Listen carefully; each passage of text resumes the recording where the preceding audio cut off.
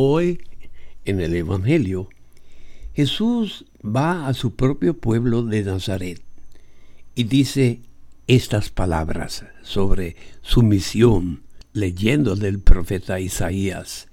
El Espíritu del Señor está sobre mí, porque me ha ungido para llevar a los pobres la buena nueva, para anunciar la liberación a los cautivos y la curación a los ciegos, para dar libertad a los oprimidos y proclamar el año de gracia del Señor. Entonces Jesús dijo estas palabras.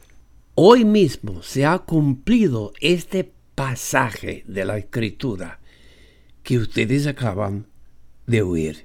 Con eso Jesús quiso decir que Él, Jesús, iba a amar siempre a los pobres, a los que sufren. En la primera lectura de hoy, el evangelista Juan, en una de sus cartas, nos recuerda de estas 4 cosas que él había aprendido de Jesús. Dice primero, Dios nos amó primero. Segundo, quien quiera de nosotros que amemos y sirvamos a cualquier otra persona que esté sufriendo, pues estamos amando a Dios mismo. El año pasado, yo caí en la calle, caminando por la calle, aquí en Filadelfia, como suelo hacer. Como ustedes sabrán, soy viejo, tengo 82 años. Pero cuando caí en la calle, nadie se detuvo para ayudarme, o por lo menos a preguntarme, ¿cómo está, señor?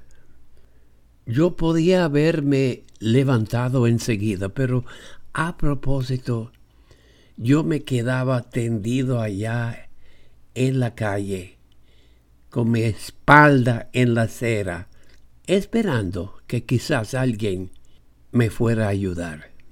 También, antes de levantarme de la calle, yo juré que en el futuro yo más nunca iba a pasar a nadie acostado en la calle por drogas o cualquier cosa, sin averiguar si él o ella necesitara ayuda.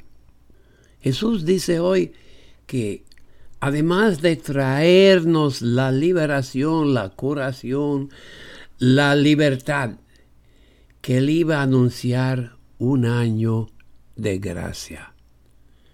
Pues hermanas y hermanos, espero yo que este año que comenzamos hace 5 días atrás, que este año sea de verdad un año de gracia y que ni ustedes ni yo más nunca dejemos a nadie tendido en la calle sin que le miremos y le digamos, hermano, hermana, ¿te puedo ayudar en algo?